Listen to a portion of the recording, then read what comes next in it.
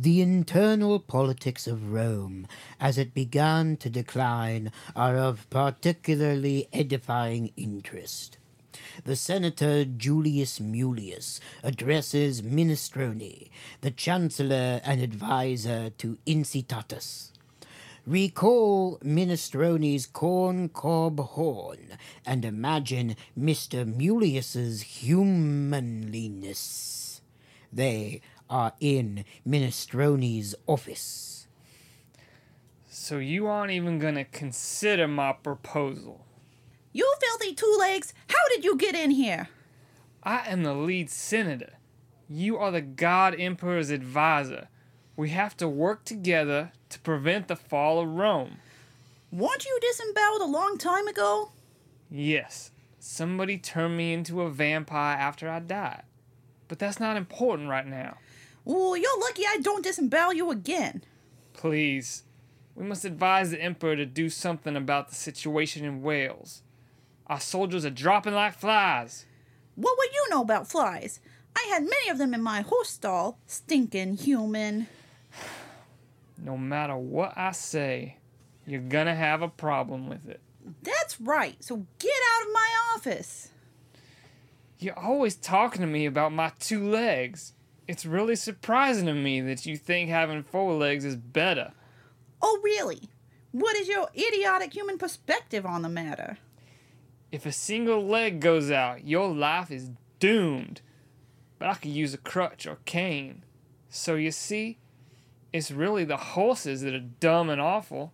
Now it comes out! Finally! Let's listen to the racist. You're the one to talk. Stupid, stinking human, you say. Horses smell much worse. Especially when they don't know how to bathe. Like you filthy animal. It isn't racist if it's true. Humans are genetically inferior to horses, unicorns, pegasi, centaurs, and anything else that walks on 4 feet. This is a fact. Madam, I have had enough. I demand satisfaction. And Julius Mulius took off his glove and used it to slap Minestrone in the face. A duel, eh? You want to be disemboweled again? It will be my pleasure. With a flourish, Julius Mulius unsheathed his rapier. Have it your way.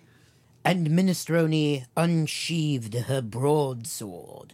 It was, indeed, a battle for the ages, the agile rapier against the raw power of the broadsword. Naturally, the broadsword was, of necessity, balanced on the tip of Minestrone's corncob horn. And the greatest duel of the Roman era commenced.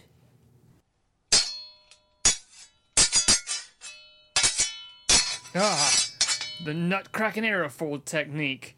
You think you can get me that easily? A childish gambit. Oh, you just keep talking. You'll run out of breath faster.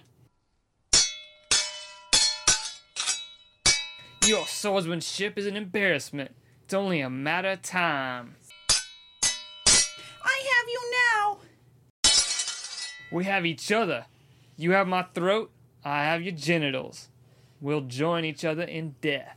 And then Minestrone lunged forward to kiss Julius Mulius.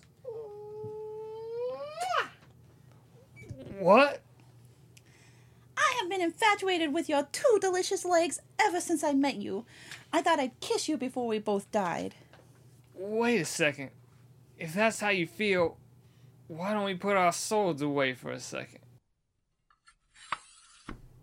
I had no idea. It's so forbidden. A unicorn and a human? Impossible in the eyes of Rome. I can keep a secret. You haven't said anything about an attraction to me. In fact, Julius Mulius had no attraction to Minestrone whatsoever. I'm deeply attracted to you. Fantastic. Now let's talk about fighting off the invaders in Wales. First, we have to consummate this unholy union. I want to do that. He did not want to do that. It would hardly be seemly for the barbarians to arrive right when we started to make love. We need to protect Rome. Oh, all right.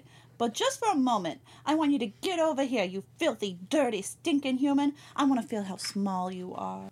And thus, solely because Minestrone the unicorn fetishized human beings in a strangely racist way, the Senate and the God Emperor reached an accord for how to deal with the Welsh invaders. But would it be enough?